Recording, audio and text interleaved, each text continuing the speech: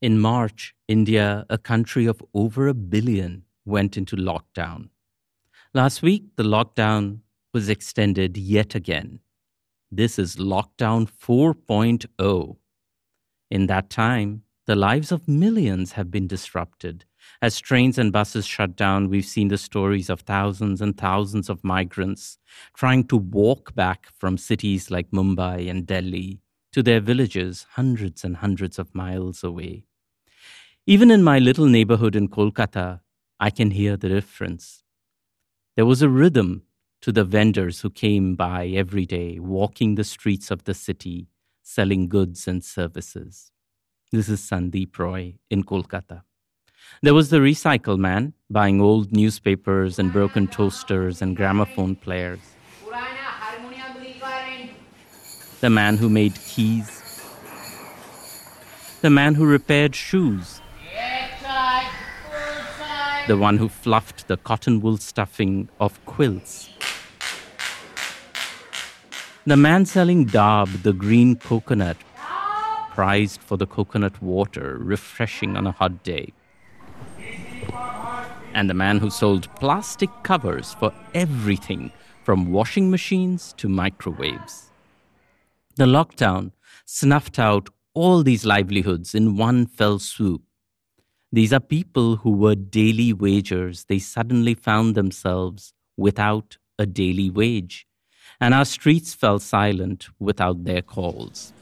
The only sounds were crows and squirrels and large, ungainly, rusty black crow pheasants patrolling the bushes.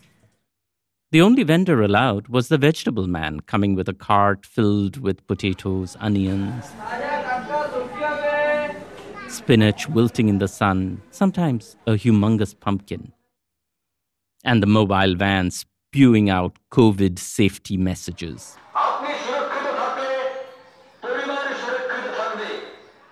But then slowly, as the lockdown turned from days into weeks and weeks into months, a new rhythm of life and commerce started playing out on the streets. The green coconut man returned, his coconuts hanging on either side of his bicycle. But now he has company, the egg man carrying cartons of eggs, the breakfast guy who comes by in the mornings with biscuits and loaves of bread.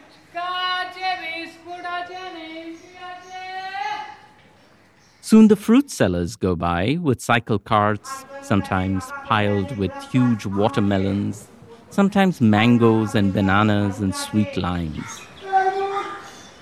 Even a flower seller, selling garlands for those who need to worship their gods at home now that the temples are closed. And some rather odd combos. Two young boys, one his hair streaked blonde, sell puffed rice and ears of corn. It turns out of-work rickshaw pullers and those who once drove three-wheelers have turned into temporary vegetable vendors, selling whatever they can lay their hands on. And one day, the familiar rattle of the monkey dancers, the men who make a living with dancing monkeys. They are braving the lockdown because they're hungry and need money for themselves and their monkeys.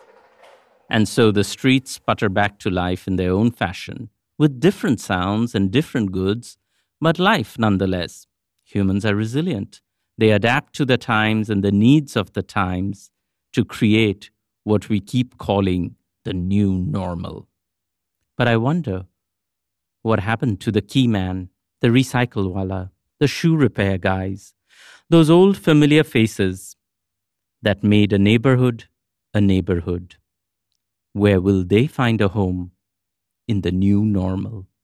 This is Sandip Roy in Kolkata for KALW.